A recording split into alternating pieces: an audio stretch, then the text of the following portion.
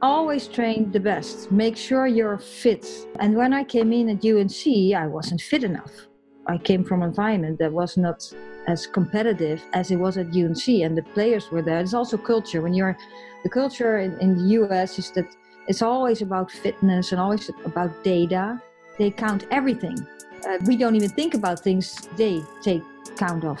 But the competitiveness and the focus, when you train, you train. There's nothing else. You have focus.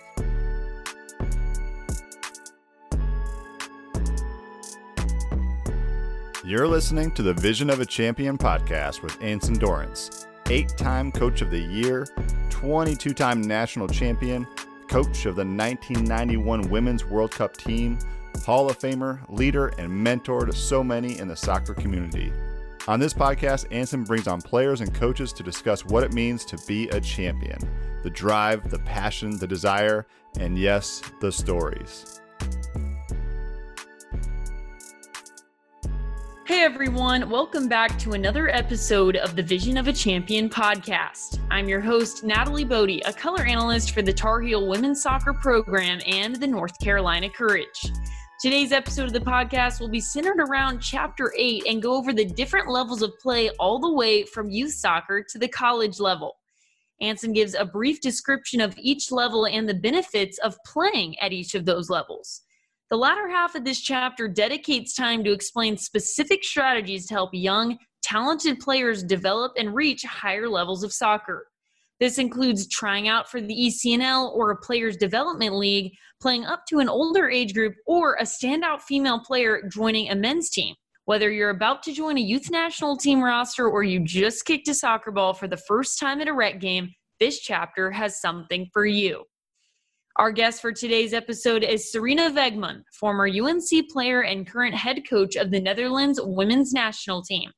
Sarina is one of, if not the best Dutch female player and coaches ever. As a player, she has won the Dutch Domestic Cup 3 times and won a national championship with UNC in 1989. Her first cap for the Netherlands national team was when she was 17, and she finished with 104 caps when she retired in 2001. She was captain of the national team for a long stretch and led her squad through some deep runs in multiple World Cups and European competitions. She's the first Dutch player, male or female, to have 100 caps on the national team. As a coach, her record is just as impressive. Starting in the Dutch Women's Professional League, she won the Domestic Cup an additional 3 times before being brought on as an assistant to the Netherlands women's national team. She became the head coach 6 months before the UEFA Women's European Championship in 2017. The team was heading into the championship losing 4 out of 5 friendlies and was projected to make an early exit. Sarina pulled together a career-defining coaching performance and helped her team win the championship over Denmark. After that performance, she was named FIFA's Best Women's Coach of the Year. In the 2019 World Cup, her squad had another amazing run and lost in the championship game to the United States. In such a short time as head coach, she has already made the Netherlands a powerhouse with a bright future. We're also joined by Anson Dorrance, who coached Sarina in that 1989 national championship team, plus an additional 21 national championship teams and a World Cup winning team. Anson has been running women's soccer since the 80s, and Sarina Wegman is the new kid in town who already has had some impressive achievements and is ready to accomplish more. I'm very excited to hear these two dive into the chapter and break down the different levels of soccer. Welcome to you both. Thank you, Natalie. Sarina, first off, I just wanted to give you a chance to elaborate on your time at UNC, being an American college student and additionally being a soccer player, of course, under Coach Anson Dorrance. Well, when I came to UNC, I wasn't really prepared. But within a couple of days, I realized that I was in for me, a soccer paradise, that I was in the best environment I could imagine.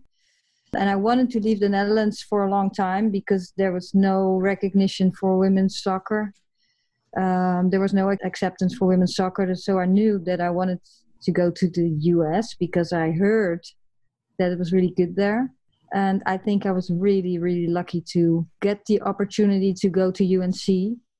Although I think Anson and Dino didn't know me that well. They just had some footage from the World Cup the year before, which was the first unofficial World Cup.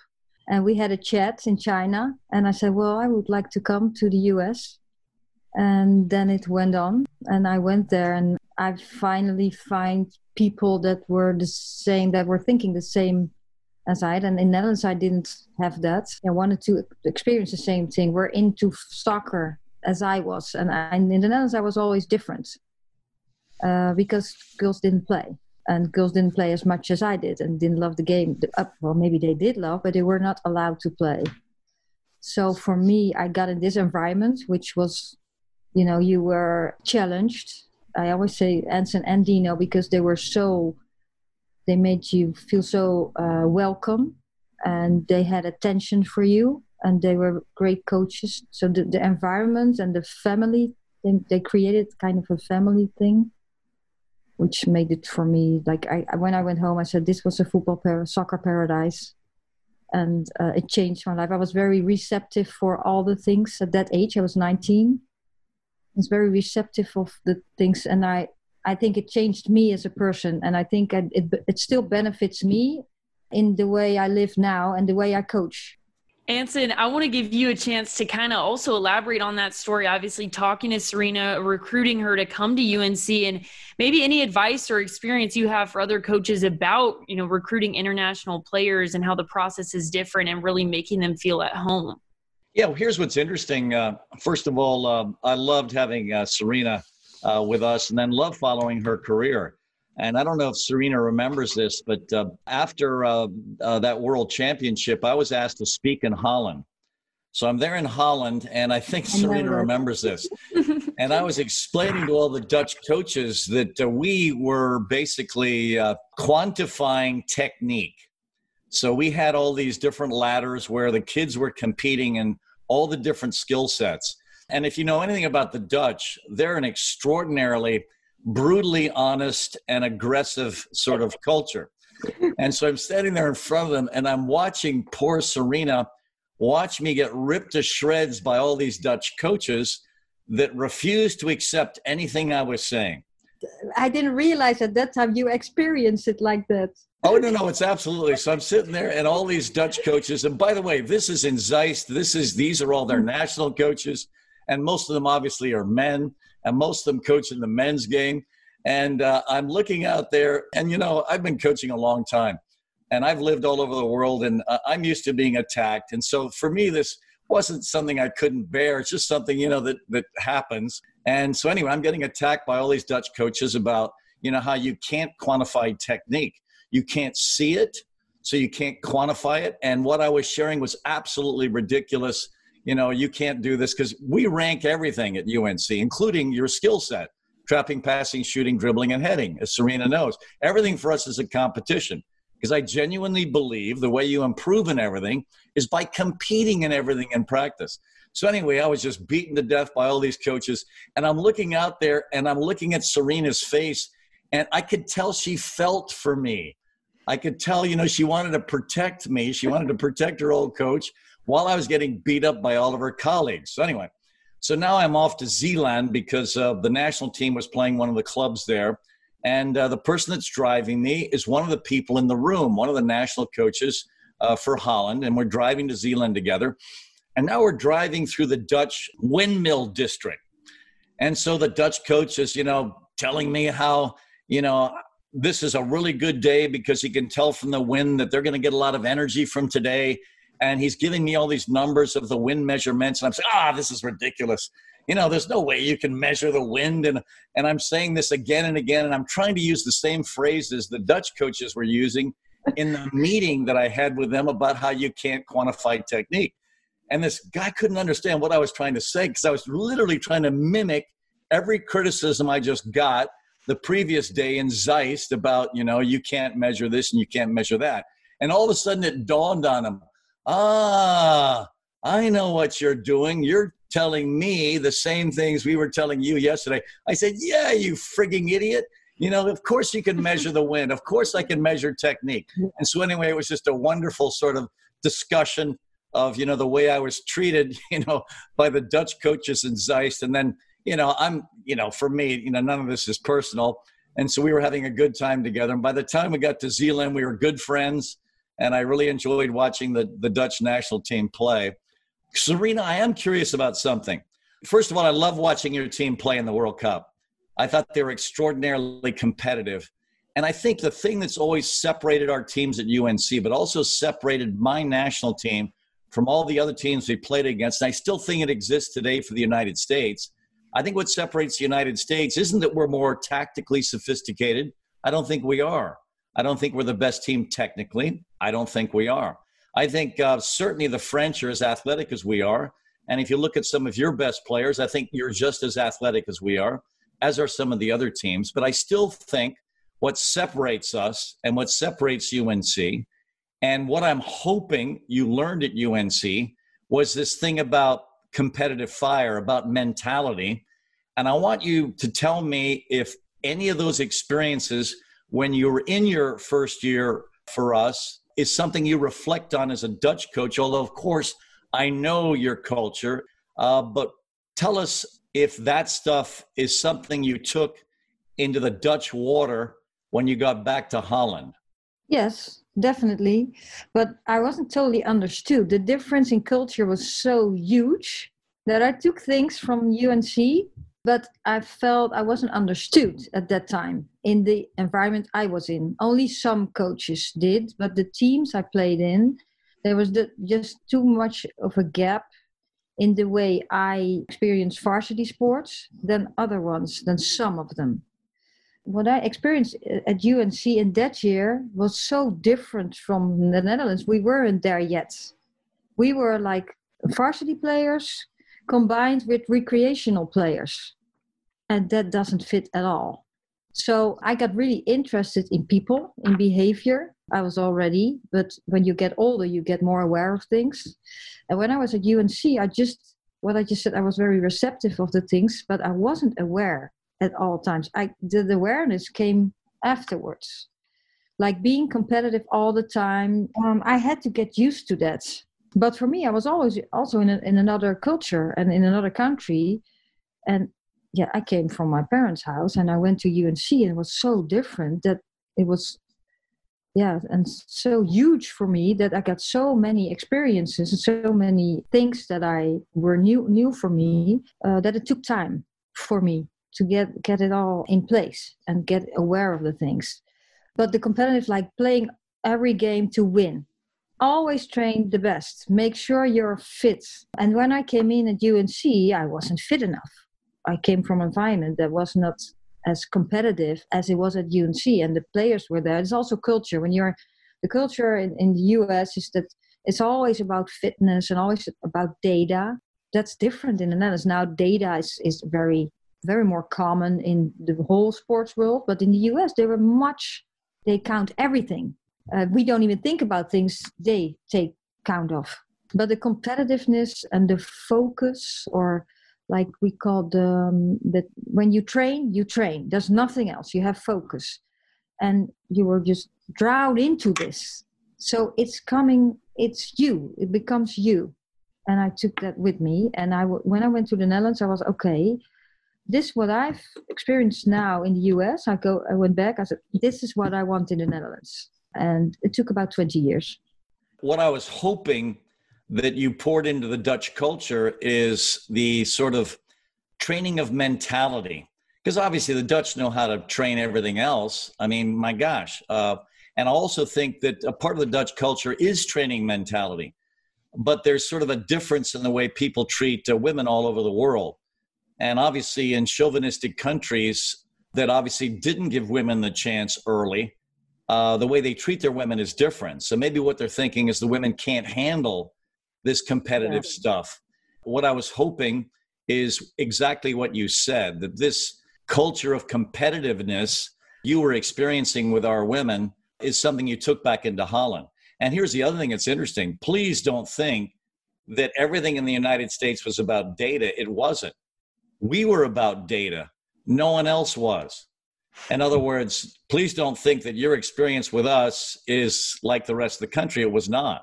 We were the ones that were doing everything with data. No one else was doing anything with data. You were sort of thinking that, well, this is how America works. No, it's not. That's how we worked. That's what sort of set us apart. So I'm so excited you shared that, because I'm watching your team play in this World Cup and I'm going, holy cow. In every line, you guys were competitive as could be. I don't use the word mentality all the time. Mm-hmm. I use the word behavior and perform. We call, actually, if I translate it directly to English, it's like performance behavior. We talk about, if you want to win, you need to be the best you can be. Which is, everyone says that's easy to say, but how do you do that? What behavior do you need? And I use words you use. You told the story about Mia training on her own, no one is watching. I already put that down in my dressing room when I was coach of ADO. I use those things, and then I have a story around it. In the World Cup, I used some things that I experienced in the US, and it's all about connecting people. So I said, now we are a family. We need each other, and we're not perfect. So, of course, you get conflicts and you get irritated, but how do you react on it? And how do you keep connected with each other when it gets hard? When you win, it's really easy. When you get setbacks or someone gets really disappointed about a choice that I take, and it's your friends, and women, I think, are more sensitive for those things, then what do you do? And you need to perform. So you need to behave, or you need to control those things. And you need to help each other and be positive about things, although some things can be negative. It's not all fun and it's not all beauty. It is mentality. We talk about behavior. We want to perform well, and what do we need? And that's how I try to connect with the team and, of course, with my staff. Fantastic, Serena. Hey everyone, we're going to take a quick break here to tell you about our sponsor, Soccer.com. Anson has been coaching for 44 years, and it seems like Soccer.com has been around nearly that long as well. It's pretty close, as the Soccer.com business has been family run and based in Hillsborough, North Carolina since 1984. If you're a player or a coach who needs soccer, shoes, equipment gear, whatever it may be, do what the pros do. Head on over to Soccer.com. This is Dean Linke. I hope you've been enjoying the podcast, and I wanted to make you aware that Anson just released a new audiobook version of his hardcover book, The Vision of a Champion. Now you can listen to the book narrated by Anson Dorrance and switch back to the free podcast to hear the stars of the women's game discuss each chapter. The Vision of a Champion audiobook is available on Apple Books, Amazon's Audible, Google Play, or wherever you get your audiobooks. To find it, simply search The Vision of a Champion audiobook. Now, let's get back to the show. And I also want to give you a chance, Serena. You mentioned that your mentality seemed, very different from the mentality in the Netherlands in that 20-year period where you really saw soccer develop for the women's game. So I just want to give you a chance, if you like, just kind of explain how, from your time as a youth player to now as a coach, obviously you led your team to the World Cup final. How has soccer changed in the Netherlands for women specifically? There is perspective. The game has grown, and it has to do with, of course, with more players. But the first thing is you need to perform well, because if you perform well, you get visible, you get attention, and we needed that attention to grow. Because when you get attention, then you get more facilities, and hopefully you get better coaches and the facilities, and so you can get a youth that can develop because of the facilities and the good coaches. And you need to educate coaches. You need to educate women coaches. So the position of women need to get better. Then you can grow. So over the years that the Dutch Federation has made choices that what made the reason that we can develop. So we have more people involved and being focused on the women's game. And in 2007, we got this competition. Vera Pauw was important for that with the organization. We got a varsity competition. And before when I played, I had to play at 10 o'clock in the morning and a regional. And we didn't even have competition for the whole country. So in a lot of, I think in 25 years, it has grown so much. And we needed that grow, then you need the better structure, you need better facilities, you need better people. Then you get more players, and when you get a better education, then you can grow. And then when you perform, you get visible, and then opportunities come. Anson, I also want to give you a chance if you want to. Obviously, you've helped pioneer the women's game, and it's changed so much since you've seen it. So, how far do you think that the women's game has come, and what else needs to be done, in your opinion, going forward? Well, first of all, obviously, what Serena and her culture has done in Holland is extraordinary. What I also appreciate is how much they've given to us. I mean, back in the old days, a lot of what we did was from the Dutch culture. Now you're generalizing, but I think that's what you did, because we came and you did the wheel curver drills. Correct. It wasn't just Korver. It was the Korver stuff, which was our warm-up in the off-season for futsal. We stole that from the Dutch culture, but also we played the Dutch system. We played the 1-3-4-3. And what was interesting as well is another thing I learned when I was being beaten to death in Zeist was when I was talking about my system, I called it the 3-4-3. And one of the Dutch coaches said, well, surely because of the importance of your goalkeeper in your shape, because we had to play with a goalkeeper outside the penalty box, a high goalkeeper, you're not playing a 3-4-3, you are playing a 1-3-4-3. And so while I was over there, as I mentioned, getting beaten to death in Zeist, I was learning some things from the Dutch coaches, that were smashing me around the room. And one of the things I learned was about that you have to include the goalkeeper in any shape, certainly in the way we were playing. So a lot of the ideas I stole were Dutch ideas. Yes, Serena's absolutely correct. We're all in with Korver. And in the off season, Korver for us was everything. It was our warm up the entire time in the off season. But it's a great warm up. It's, one ball, one player. There's no better, technical player development platform than, having a ball for every single player. So the Korver stuff for us, we were married to it and we loved it. The kids loved it. And then the Dutch system itself, the, 1-3-4-3 was right out of the Dutch system. Now, even though back then, I think the Dutch played 4 central midfielders, and my shape was the opposite. I had basically wide midfielders.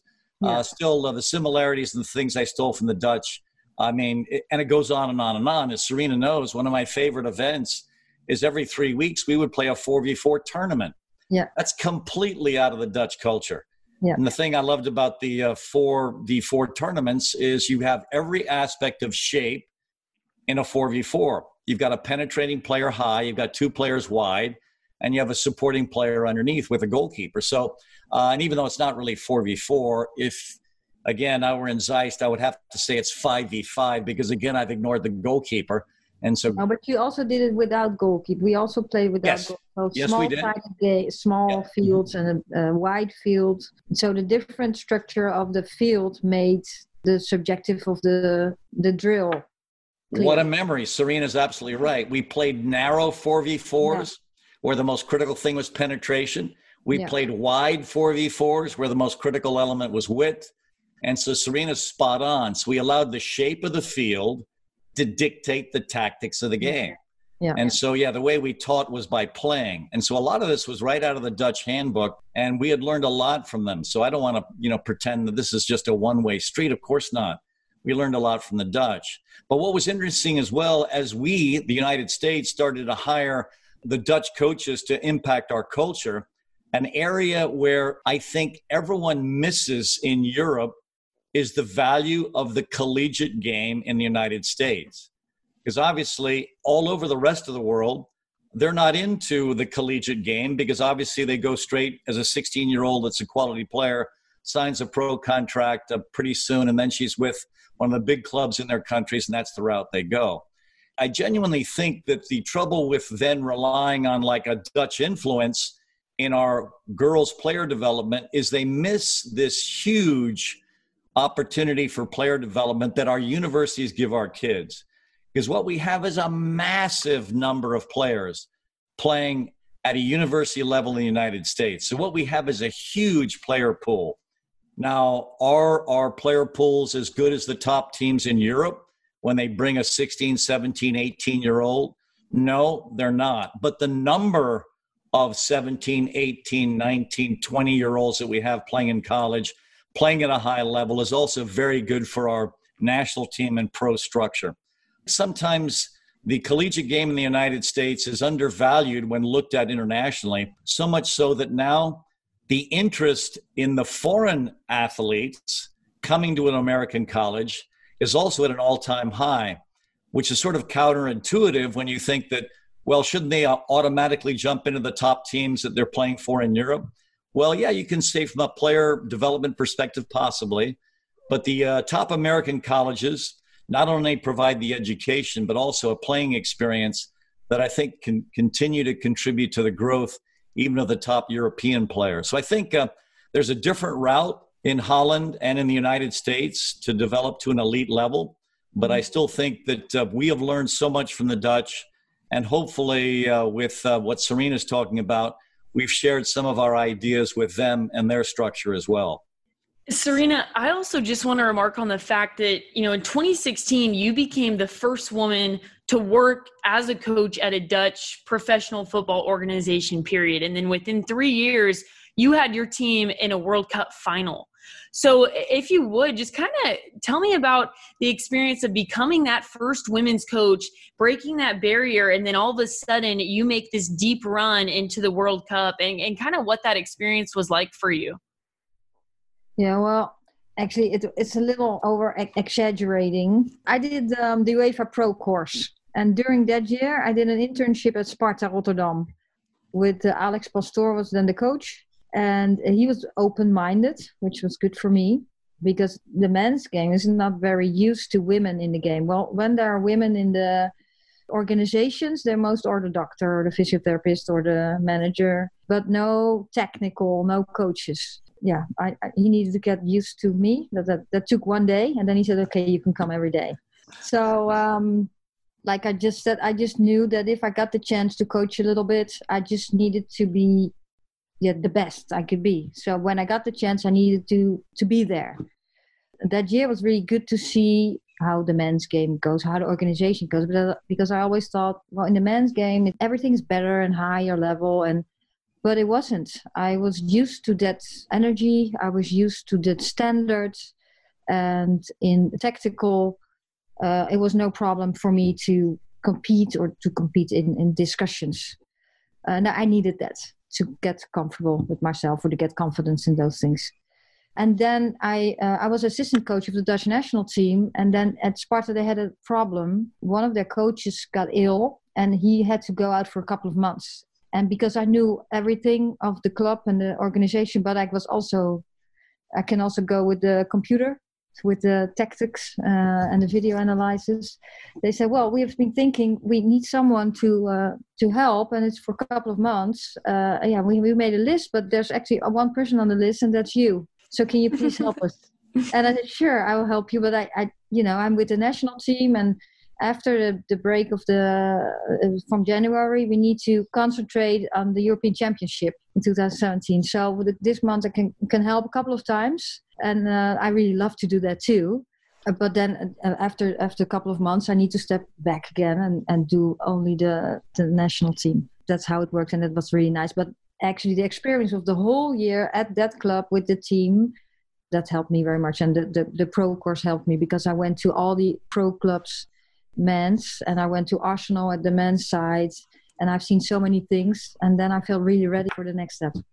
So Anson, I kind of just got to beg the question, you have a former player like Serena, who's now a coach. You had 4 former players on the U.S. side. So when you're watching this World Cup, who are you rooting for? You got coaches, players, so many. So who do you tend to cheer for? What is that like for you when you watch the World Cup? Well, obviously, having Serena in the final was just so wonderful for me. And actually, we had 5 kids on that team. 5. Wow. So we had more than 4. We had 5. And obviously, I have to root for the United States. I'm sorry, Serena, but, still. No, I understand. But still, I'm watching this game, and I am so proud of the way the Dutch are playing. And keep in mind, obviously, I'm watching the Dutch through the whole tournament. So it's not like the only game I watched Serena coach was that final. No, I'm watching this Dutch team, and I am cheering for them wildly in every game just because, Serena's in the sideline. And then I thought it was so cool whenever, the camera would, show the bench and Serena would be there looking very formal and very serious. I am still. Yep, she looks very serious. And I loved it. I mean, I absolutely loved it because, when she played for me, there was a serious side to her. But, a lot of the time when I watched her playing for me, she had a smile on her face. But no, not on that Dutch sideline. There is this serious, and I just thought it was great. So, I followed her team right through that World Cup. And yes, I was so proud they got to the final. And obviously, I'm rooting for the United States. But in every game, I thought the Dutch just did so many things well. And I think Miedema, may end up breaking the national team goals for all time. I mean, this young player, she's young, and the number of international goals she scored already, but also watching her score for Arsenal, oh my gosh, just what an extraordinary player. And she wasn't the only one. I'm looking through every line, and just every line that on that Dutch team was quality, and they competed, which I loved. Because, what I'm hoping is, Serena got that from us. So I'm sort of watching this thinking, surely some of that stuff is coming from us. It's sort of like a proud father, watching his, daughter compete. And so for me, all these things are going through my mind. But Natalie, I have to tell the truth, and I know Serena appreciates this, but yes, I was rooting for the United States in that final.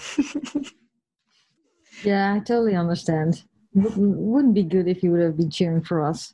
But it's funny you say that you watched the Dutch, and they were. I also think we're really competitive. Right? In this team, everyone really wants to win, but we also want to show that we have good players. And we can compete as a team, and we play as a team, and we can play football as a team very well. You just said a couple of minutes ago that the Dutch team, they're fit too. In earlier years, we weren't as fit. So when you're not fit enough, you can't do the things in soccer you want to do. So you can't execute the things you want to do. Our Dutch players still think that we weren't fit enough in the tournament. I don't think so. I think we were fit enough. I just think we need to bring our game just to the next level. So there's this thing between, is it fitness or is it tactical things we need to do better? And if it doesn't work, so we're not fit enough. But I think it's a combination of, I think if we're composed enough, if we're relaxed enough and fit enough, and I think we are fit enough, and just execute a little better, make just a little better choices, then we can go to the next level. Anson, you claim in the chapter that a lot of coaches have a specific bias. So when youth national teams and college coaches need to fill roster spots, they typically favor players from soccer hotbeds or very well-known areas. But you also suggest that it's possible for players who come from less popular areas to still get attention and be recognized by these coaches. So how would you suggest a player go about that, whether trying to get recruited collegiately, trying to get national attention? Yeah, so the way we look at our recruiting is actually, and Serena will appreciate this, and maybe Holland's got a similar sort of regionalism. In the United States, based on what part of the country you're recruiting, you're going to get a certain kind of player.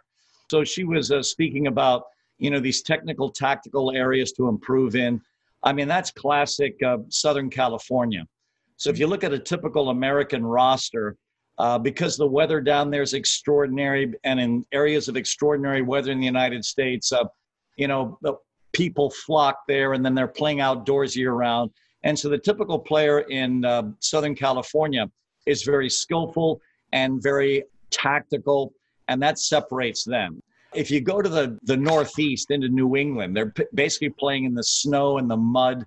And so these sorts of players have a different sort of, fighting mentality. And if the weather is horrible on that day, they don't even care. They're going to figure out a way to win. They're going to gut it out. If you go to the South, that's also a very hardened kind of player, a combative player. If you go to the Midwest, basically, it's sort of a big, strong player.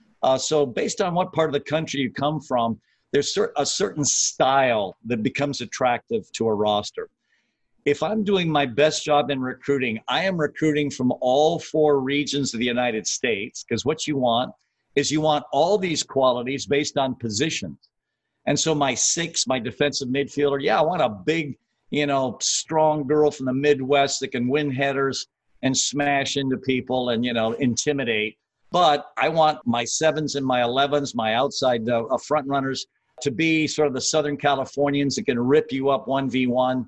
I want, one of my center backs to be, maybe a kid from the South that's also very, very determined and competitive.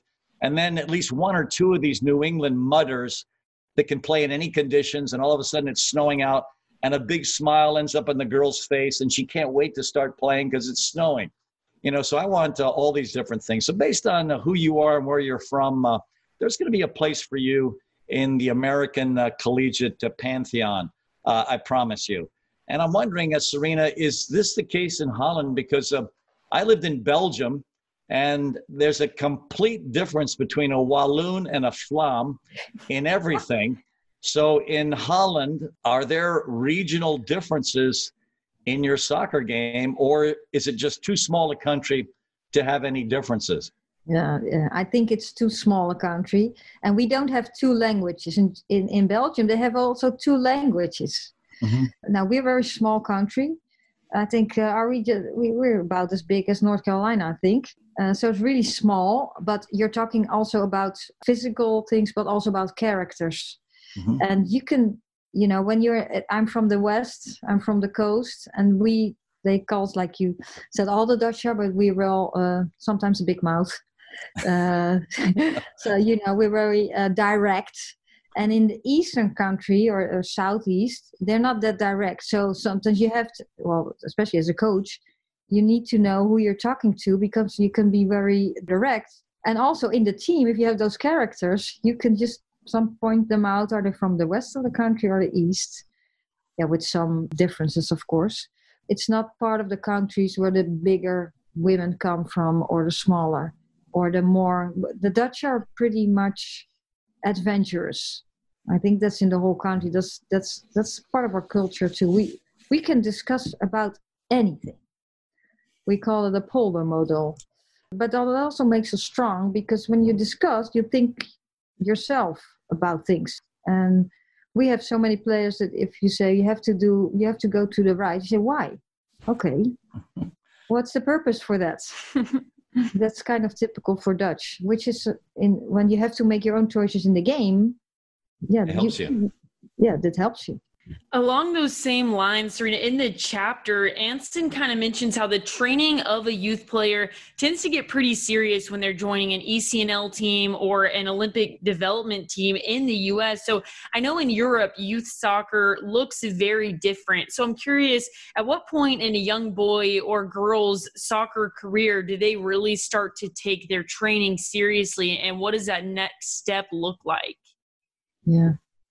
Well, if you go from the youth to the senior football, first of all, we have mixed football. So when I played, it was illegal, and I did it illegally. But now from 6 to 12, it's all mixed. You can have mixed football. And I think that's really good, because boys and girls are kind of the same in their development, in their growth physically. And when you come to the puberty, then the changes come physically, but also socio-emotionally. That's when in the beginning of this talk, we were like girls should challenge themselves, and you can compete. And I think I think that's also an advantage of mixed football. Treat the girls just as the same as the boys. I can get really angry when a girl falls, and some say, "Oh, are you okay?" And when a boy falls, you say, "Okay, get up." Treat them the same way. And then from around 11, 12 years, then the Dutch Federation, we have these regional teams. So that's the first time we can get selected or recruited. And then they train sometimes with the federation. Then now some professional clubs, they start training also some younger girls from around 13, 14 years. And they train at their own club team. We don't have a school system we have a club system. So after you go to schools, you go to the club and there you train. So that's totally different than in the US. And then when you're good, you can compete in a selected team from the federation. And from the under 15, we start like as a kind of the national teams. Then we still have mixed paths. So we have girls can play with the boys as long as they want. So if they're in a good situation, they can stay there on a high level. But from around 16 years, you can also go to a women's team in a pro at a pro club, and then you come in this varsity environment, and you have the national teams. So all together, you go to school. Some schools have training sessions, but they don't have a team. So in the morning, like the school that I was a teacher, and my husband is a teacher now, he does those classes. So in the Tuesday and Thursday morning, the girls and boys come in, they train, and then they go to class. And then in the afternoon, sometimes they have a training session with the team, or sometimes with the federation, or sometimes the next day. I know, Anson, the development of some of your players, I've just heard them all say, we played with boys when we were younger, or, something of this sort too. So I don't know if you want to note on, development and the stories you've heard from your girls and how they developed, whether playing with boys or jumping age groups too, because I know that's also mentioned in the chapter. Yeah, so Serena, I appreciate what you said about in Holland, as long as a girl can continue to compete with the boys, she's allowed to play with them. That's fabulous. Yeah. And I wish we had that philosophy in this country. But it's sort of interesting. For that first World Cup, when I was the U.S. women's national coach, the U.S. didn't really put that much money into developing their national team. So we had this philosophy of basically self-coaching. Yeah. And the main platform for self-coaching was playing one-on-one. And who would the girls play one-on-one with? They would play one-on-one against their boyfriends. Yeah. And, of course, Karen Jennings was dating Jim Gabarra. Jim Gabarra was the captain of the U.S. futsal team. This is a great American male player. So when Karen Jennings would come into a camp after playing 1v1 against Jim for the last 3 or 4 months, holy cow, she could beat any of the girls because she'd been playing against Jim the whole time. So for us, we've always endorsed, playing against boys as long as possible. But I loved what you said. I love that you're saying that in Holland, it's actually a part of the philosophy for the girl to play with the boys as long as possible. And I absolutely love that. I am sure that's one reason your culture on the girls and women's side is so good. And I wish we had that in the United States. Yeah, but it keeps, you have to keep working on it. You have to keep telling people at the club teams why we are doing that, and that the development of boys and girls from the age from 6 to around 12 is the same. Now the puberty over the years has come earlier. So, and girls come into the puberty a little earlier. So then changes come, but that's also, especially social, emotionally in the beginning. You have to be aware of that.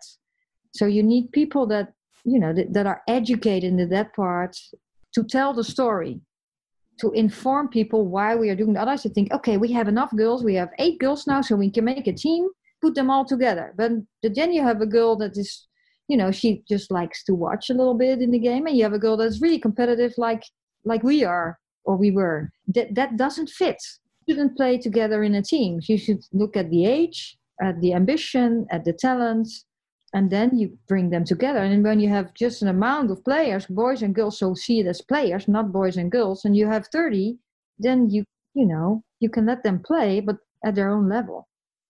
And just to wrap up, Serena, I want to give you a chance to kind of describe your transition from player under Anson in the Netherlands to now a national coach of your home national team. And then Anson, following Serena, if you want to remark on her career and include any comments you have as well. But Serena, I'd love to hear about the player to coach transition.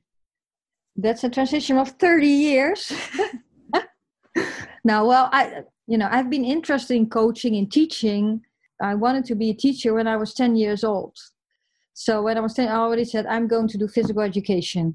So I've always been interested in coaching and working with people. And I really love playing soccer. But I loved all sports. So I did a lot of sports, but always soccer was the first sport. So I did that as long as possible. And when I got pregnant, I had to quit. And in the Netherlands, there was not you didn't earn any money with soccer at that time. So I needed to quit, and I wouldn't have made it anyway. I wasn't good enough anymore, and I wasn't fit enough anymore. So then I went out for just a couple of years. We got 2 kids pretty close to each other. And then after a while, I felt I missed the game. I missed being with the people. So I started playing a little bit, and I started coaching the youth again. Then when I quit playing, I went full time. I quit my job as a physical education teacher because I got the chance to be a professional coach. And in the beginning, I felt like a soccer player. I just wanted to jump in and play, and had so much fun playing. But then you get a little older, and in the beginning, I was a little restless, and now I'm peaceful, and I look very serious. I am very serious. Some people think that I don't have fun, but I have a lot of fun coaching.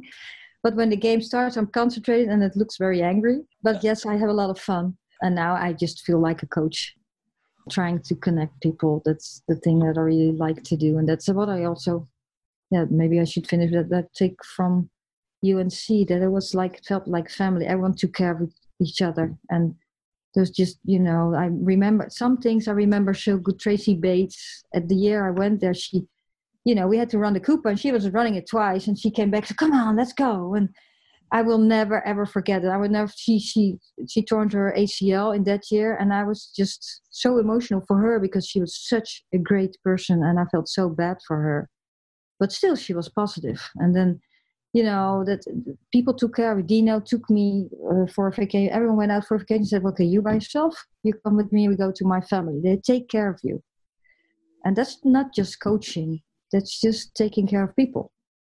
Yeah, Serena, thank you for everything you've shared, because we haven't changed. I mean, for us, it's still about connection. It's about, how you connect with the kids that you're playing alongside of. The philosophy going into the NCAA tournament is still, playing for the people around you. The cliche we use is playing for each other. That's, still the case of, what we believe in. Obviously, we believe in competing, but we believe right at the end of the competition for everyone to still be friends, which in some women's cultures is difficult. It's very difficult to compete. The things you were chatting about earlier, about where you are emotionally, about your growth, and can you compete and still connect with these people following the session? And then the other thing, Serena, you're absolutely right. When we had you on our team for that 1 year, when, of course, you helped us win a national championship, there were smiles on your face.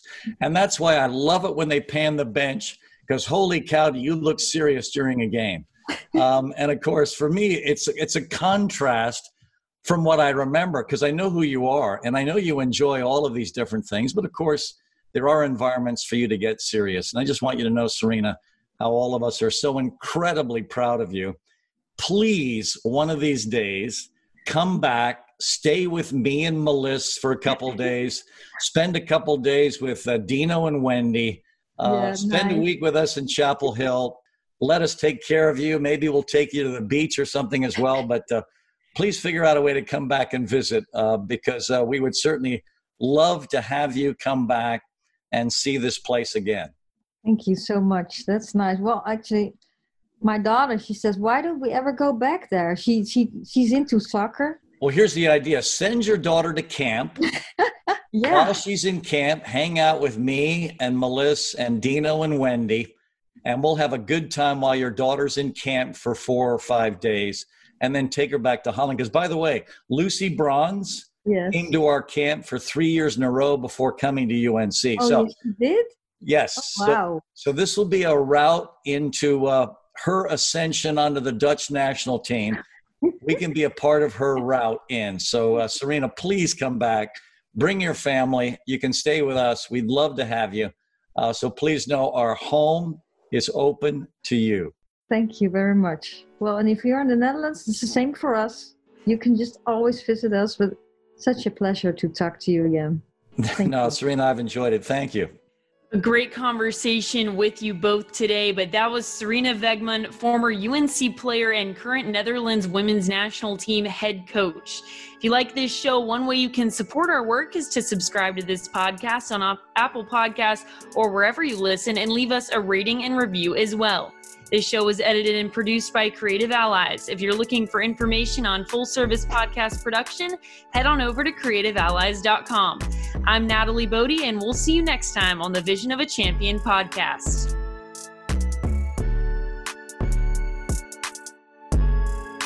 Hey everyone, I hope you liked this episode. And I just want to thank all of the people involved in making this happen, and all of our sponsors, including OutofFootball.com.